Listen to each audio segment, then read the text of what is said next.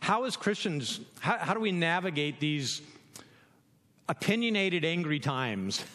Very polarized. And basically in the wake of this overwhelming polarization of nearly everything in America today, this question is being asked very defensively by a lot of people. What does love require of me? And they're asking it defensively because there is no end of people telling other people what they should be about and what they shouldn't be about if they have love. Right? Tons of opinions, right? If you really, really love people, right, you'll protect women's rights. And then the other crowd is saying, well, if you really, really, really love people, you'll protect unborn babies. And if you really, really, really love people, you'd be a Democrat. But if you really, really, really love people, you'd be a Republican. If you really love people, you would support Black Lives Matter. If you were really a Christian, you would support Blue Lives Matter. And it goes on and on and on. Do you wear a mask? Do you not wear a mask? Have you been going to church? Have you not been going to church? Or you're a good Christian, you're not a good Christian. Are you a fake? There's just so many angry opinions. And the crazy thing about all this is everybody is quoting Scripture. I've never seen so many people quote Scripture that I would have assumed, I don't know, this is really an ugly, mean thing to say, but I wouldn't have assumed that they even knew Scripture. But they do. They're quoting it left and right, to back up what they want to tell us, what they want us to believe. Well, and preachers, we're the worst. I get that, right? That's what we do. That's our job. We tell people how to live their lives. But listen, in this situation, I don't want you to tell me what love requires of you. You don't need to ask anybody what love requires of you. You don't need to tell anybody what love requires of them. You don't need to wait for anybody to tell you what love requires of you. See, that's going backwards. That's going back towards what I'm just going to call the temple model, right? The temple system. This was the old temple, the Old Testament system, and it was really basically four things. There were sacred places, and in all world religions, this is true of the temple model, right? The Greeks had it, the Romans had it, the Persians had it. I mean, everybody had this temple model. Right? And it was filled with, number one, sacred places. This usually had a cave or a spring or something where somebody sprung from a hole and gave birth to the world, something like that. It was usually on a mountaintop or overlooking the ocean on some incredible naturistic spot, right? Where you would naturally find God, right? And these sacred places are filled with sacred texts, right? Sacred books are usually chained to something. More often than not, nobody's allowed to look at the sacred texts, except sacred men and women. And these sacred men and women, with their sacred texts and their sacred places, they tell people what to do and what not to do.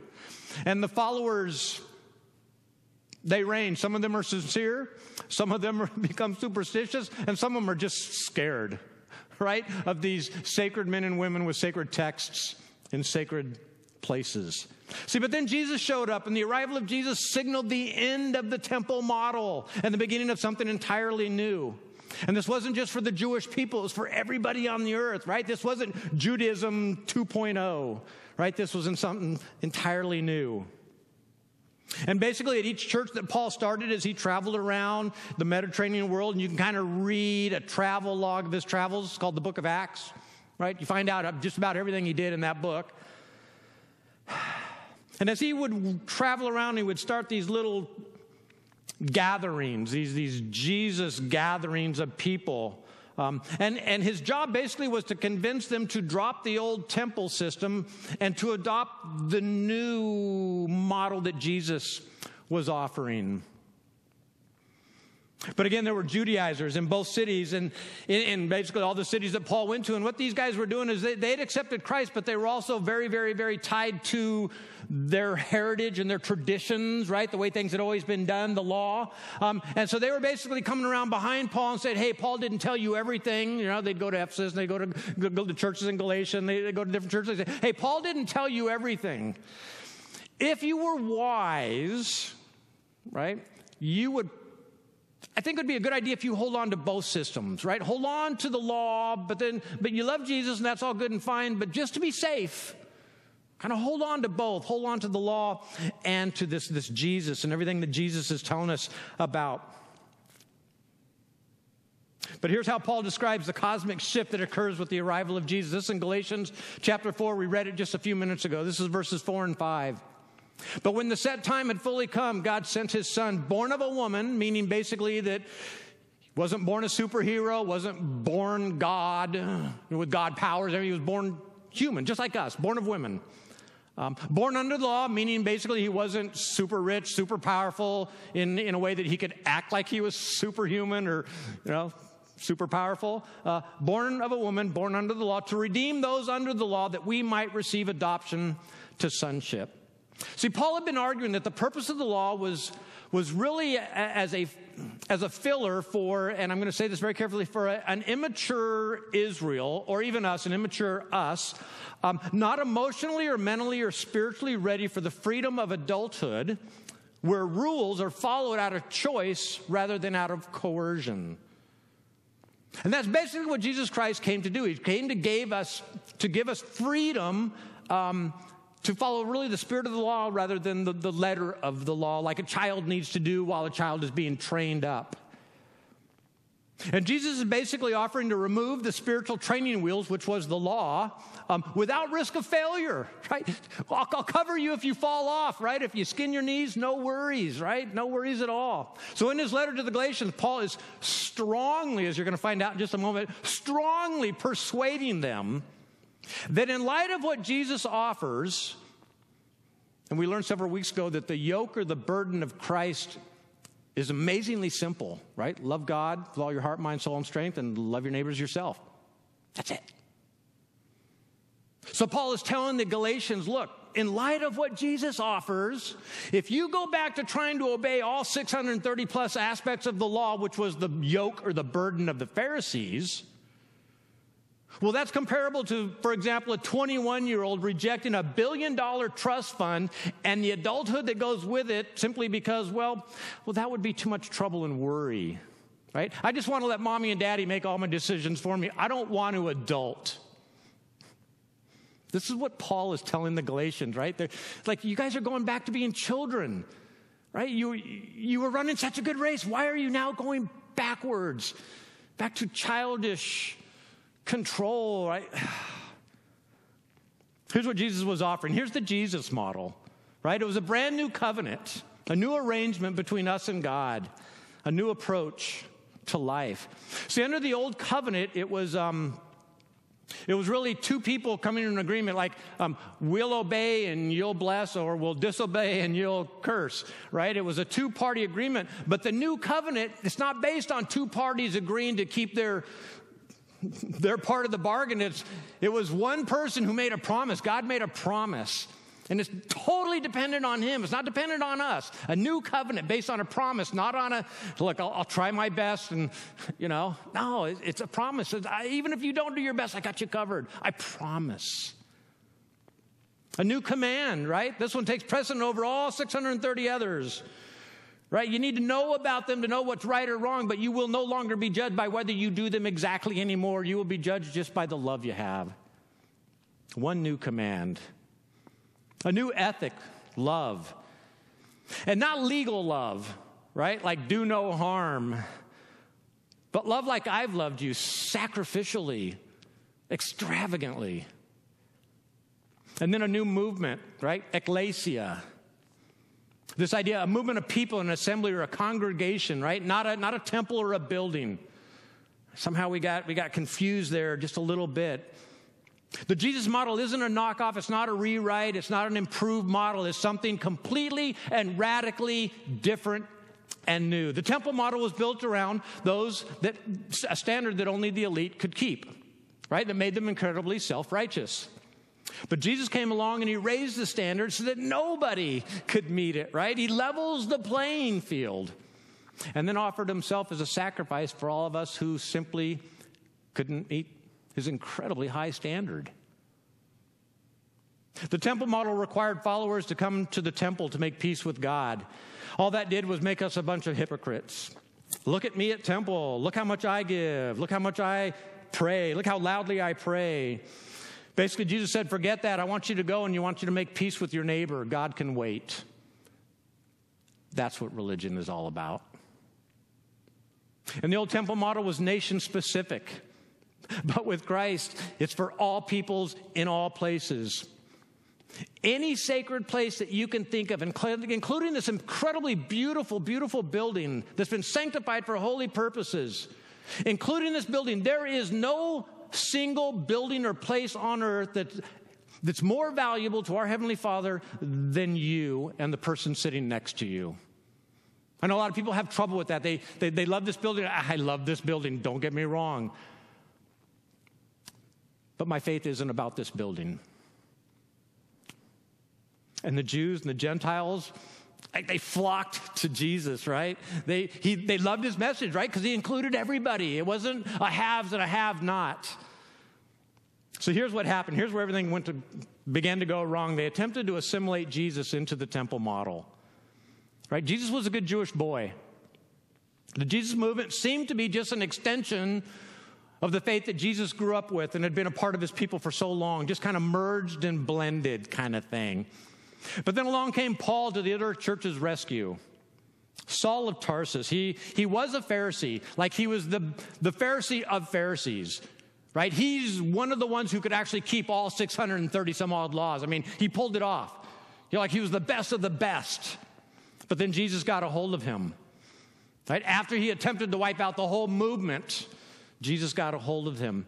And being the consummate insider, Paul knew instinctively that the old system, which he was an expert in, it did not mesh with the Jesus model. The two just simply didn't work together. Either one was completely true and the other one was completely false, or the other way around. Both of them could not be true simultaneously. You could not be saved by the law and saved by faith. That was impossible. And Paul knew this, even though the people were trying to kind of do both. He knew how dangerous the mixing could be. It would dilute, it would denude, and it would pollute the message of Jesus Christ. Listen, being a Jew, right, it's not that big a deal for most people who, right, they wanted to be a Christian, so a lot of folks, okay, I'll be a Jew. But for the men, it was a big deal. It required some surgery. I'm not going to go into any detail right now, but, right, the men were like, whoa, whoa, whoa, can't I become a Christian without being a Jew? Please. So let's walk through the passages I've got here in chapters 3, 4, and 5. The letter that Paul wrote to the Galatians, because it's a big deal to Paul if we mix these two things, right? The old temple model and the Jesus model. Here's what he said, Galatians chapter 5, verse 1. It is for freedom that Christ has set us free. Let me kind of paraphrase that for you. It is for an adult, mature, grown-up freedom that Christ has set us free from the rule and authority-driven world of the law and childhood. Is that all right if I add in a few of those words there? It is for an adult, mature, grown-up freedom that Christ has set us free from the rule and authority-driven world of childhood and the law. Right? You want to run back to mama, but that's not going to help you in the long run. Cut the apron strings. It's time to adult. If your version of Christianity doesn't make you feel like a grown-up adult man or a grown-up adult woman, then there's something wrong with your Christianity. If you're sitting around in your form of Christianity waiting for some authority figure to punish you, to tell you did wrong, that's not Christianity. That's not what Jesus offered. That was the old model.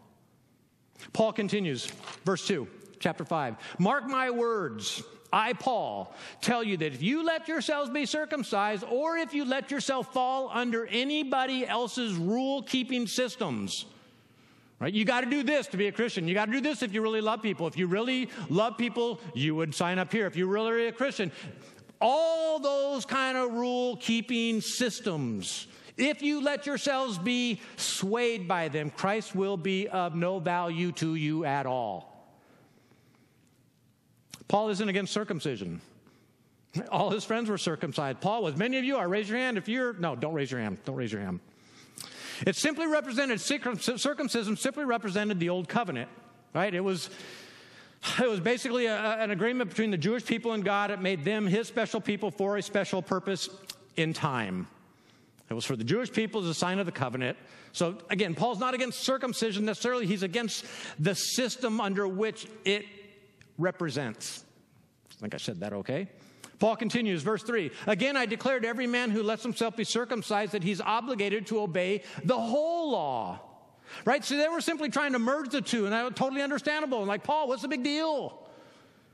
Paul's saying, look, if you think you can take one aspect of the old covenant and enjoy all the benefits of the rest of the old covenant, you're wrong. That's not the way it was set up. Either you follow every single bit of it, and if you even fail in one, all of it's for naught. You failed at everything. It's a pass-fail.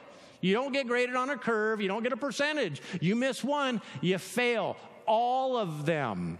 See, they thought that they could mix the two and Christ would cover the ones, the 629 that they couldn't follow. Well, Christ will cover those 629. I'll cover the one. No, Paul's like, no, you can't do that. It's not possible. You can't do that. It's not the way the old covenant was set up. Paul continues, verse 4. You who are trying to be justified by the law have been alienated from Christ. You have fallen from grace. Imagine wanting to get me and my wife, let's say, for example, a gift certificate to a local restaurant. Let's just make it an even $100.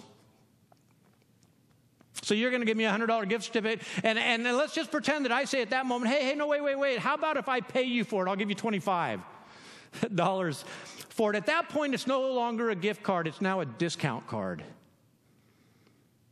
Right? I took the gift part out of it by offering to pay what you wanted to give to my wife and I.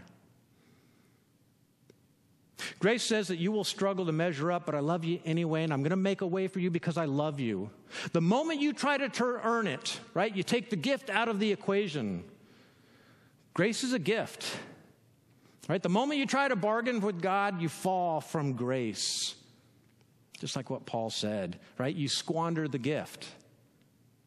Verse 5, for through the Spirit we eagerly await by faith the righteousness for which we hope. We don't wait for our own righteousness because that will never happen, right? We can wait until we become righteous enough, and Paul's saying, look, it's not going to work. You'll never get there. Until they could claim the righteousness of Jesus as their own, then life was conferred by faith expressed in Abraham, not by the law given by Moses. Right? The law is just kind of to keep us all in line until Jesus comes along and fulfills the law, because we're really bad at it. In fact, this passage right here, this whole idea that we're eagerly awaiting by faith, not by works, not by anything else, but by faith, the righteousness for which we hope. This passage is really an answer to one that Paul asked a couple chapters early in chapter 3. I'm going to go back now. You got to follow along. Hold on now. Chapter 3, verse 5, it says, so again I ask, does God give you his Spirit and work miracles among you by the works of the law, or by your believing what you heard, the gospel message? Are you a believer because of which party you belong to, or which side, or which argument you fall on, or are you a believer based on the personhood of Jesus Christ? And then in verses 10 through 12, it says this, verse 10, for all who rely on the works of the law are under a curse. As it is written, cursed is everyone who does not continue to do everything written in the book of the law. And in the book of the law, it was Abraham's faith, not adherence to the law, that gave life. That's basically what Paul's saying. And he continues. I'm going to jump down to verse 11. It says, clearly no one who relies on the law is justified before God, because the righteous will live by faith, as it is written. The law is not based on faith. On the contrary, it says the person who does these things will live by them, and by extension, by rejecting salvation by faith, the one who can't live by these things will also die by them. You can try to live by them. You will fail, therefore you will die by them. And here's the final nail in the coffin of, right, if you're really a Christian, then you would agree with my rule-keeping system and do everything that, in my opinion, a good Christian should do, right? Here's God's answer to anyone who thinks a political party or a politician or wearing a mask or not wearing a mask or opening up church or not opening up church is the key to life or the mark of a true Christian. Galatians chapter 3, verse 21, it says this, is the law therefore opposed to the promises of God? No, obviously, they're not at odds with one another. They both had their place in time, but they can't work together. Absolutely not, Paul says, for if a law had been given that could impart life, right? If there had been a politician or if there had been something that would come down by humanity that could make us holy and righteous, then righteousness would certainly have come by the law. But it hasn't happened yet, has it? Nobody's become righteous by keeping the law because we simply can't do it. Right? If going to church, tithing, etc. could have saved anyone, why did Jesus have to die? Let's go back to chapter 5, verse 6 says this, "For in Christ Jesus neither circumcision nor uncircumcision has any value. Whether you're the best rule keeper or the worst rule keeper, doesn't matter in light of Jesus." Right? The best of my chosen people is equal to, in my eyes, to the worst of the Gentiles, right? My gift is free. You don't have to earn it. In fact, as your homework, go dig into chapters 3 and 4 of Paul's letter to the Galatians. I mean, he goes to great lengths just to tell us how wide this gospel net is being drawn, right? It's incredibly wide where the Jewish people thought it was, right? Paul's like, no. Right? In Christ Jesus, it's huge. It's huge. He continues, verse 6, "The only thing that counts is faith expressing itself through love." Because faith expressing itself through rule keeping is an oxymoron, right? You all get that, right? Rule keeping is not faith. They don't go hand. They just don't play well together. The whole Bible can be brought to bear on this single verse. And the temple model is like, God, how am I doing, right? Did you see that? Did you see that? Pretty good, huh? But with the Jesus model, you're in. You're in. Stop looking up and like, God, are you okay with what I'm doing? Are you good? Are you right? Just stop. Stop looking up. Start looking around. Start looking around. The temple model is you-centered. See, and that's the problem. And if the temple model, or the model that you follow, if it's you-centered, then there's only really one question that you're asking yourselves: what must I do? What must I believe to make things right and keep things right between God and I? This is the immature Christian's entire religious point of view. Me. Focus on me. For some of us, this is why we give. This is why we serve, why we obey. Maybe for some people, why we even are watching this broadcast in the first place. Right? I need to get back to church and not my neighbor needs me to get back to church. And being me-centered, everything revolves around my list of rules and my list of regulations, the ones I choose to follow, right? Which means we ask kind of an expanded question. What exactly must I do or believe to make things right and keep things right between God and I? So always looking for a scriptural out. Right? The problem with rules and regulations, and it always leads to loophole thinking, right? Always leads to bargaining and negotiations with God, right? To the exception of the rule type thinking. This is why we ask, like, how close can I get to sin without making God angry, instead of how close can I get to God's glory? You notice those are two radically separate questions. We like how far? How can I get what I want without losing God's favor, or worse, making him mad? This just kind of goes on in our minds. That's the way a child thinks, who's afraid of a parent. Rules and regulations, they also produce escape clauses, right, which produces hypocrites.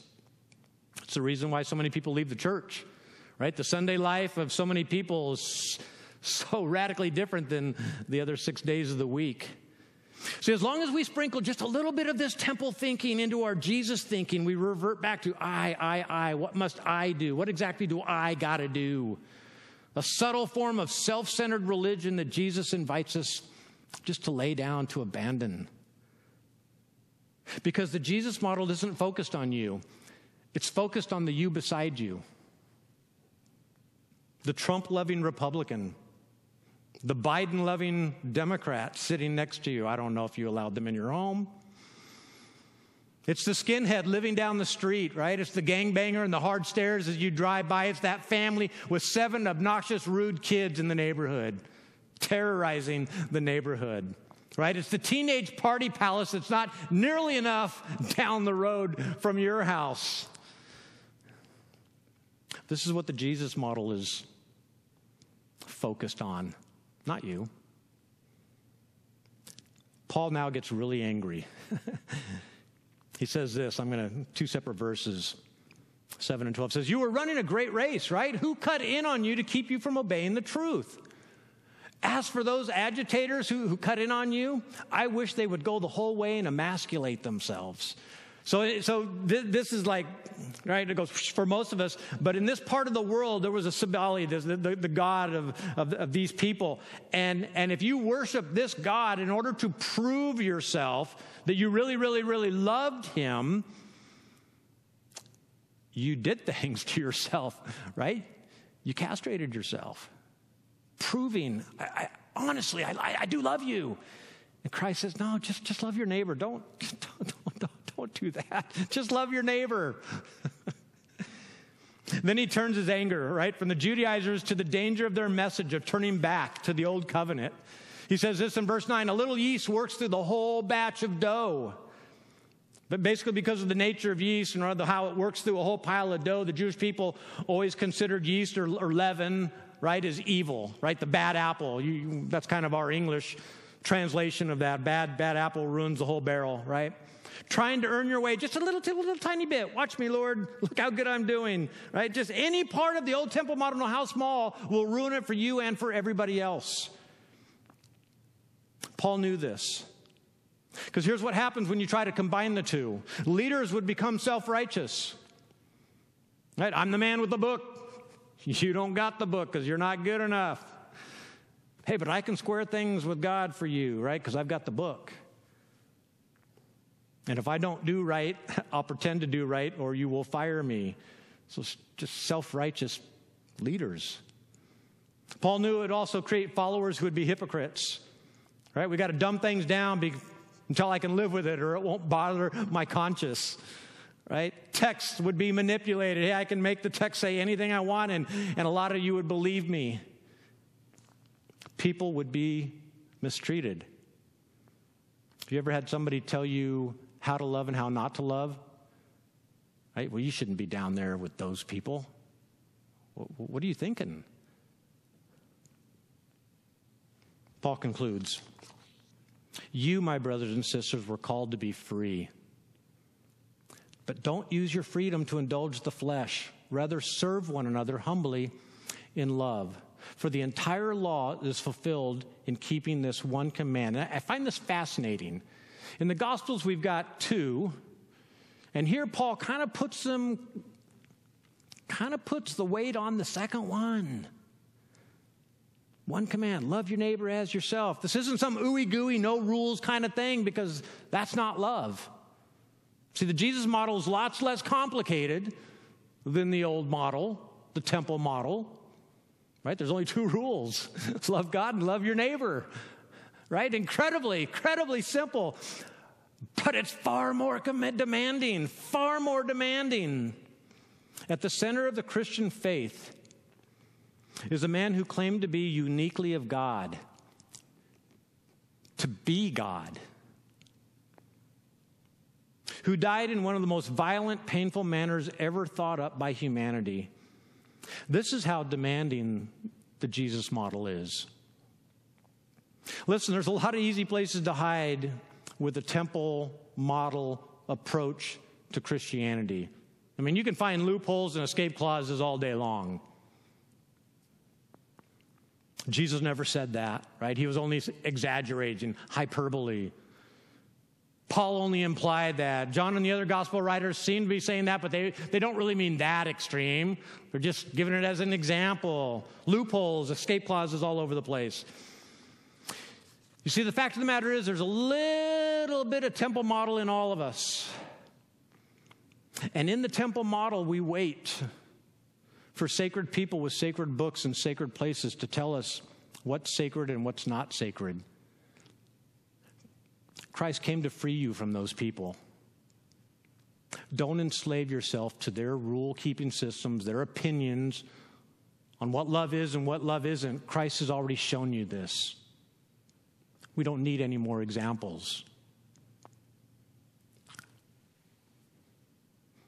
Or if left to ourselves, without Jesus, we use loopholes and escape clauses to justify what we want to do and what we don't want to do. And we want what we want our neighbor to do and what we don't want our neighbor to do. Right? This becomes a a weapon, right? We weaponize Scripture. I want to close with Paul's words at the end of chapter 6. And I'd like you to repeat this with me, if you would, from your home, from your couch. If you're already in bed, don't tell anybody. I won't say anything to anybody. Galatians chapter 6, verse 14. Read with me. May I never boast except in the cross of our Lord Jesus Christ, through which the world has been crucified to me and I to the world. And then Paul's blessing for those who agree with this statement. If you agree with that statement, this is for you. Neither circumcision nor uncircumcision means anything. What counts is the new creation. Peace and mercy to all who follow this rule. For they're the true sons of Israel. They're the true sons of God. Father, thank you for Paul. And for this pretty crazy letter that Paul wrote to the gatherings there in Galatia. He got pretty adamant in this letter, and I think we need to listen closely to it. Father, we know the law. It helps us. It helps us know what right is and what is wrong. But when we allow it to be our judge, then we're going backwards. Father, we have faith in the promise, and that promise has a name. His name is Jesus Christ. And in that promise, it's not dependent on us. It's because you so loved us that you gave us your Son, that whosoever believes would not perish but have everlasting life. Thank you, Father. In your Son's name I pray.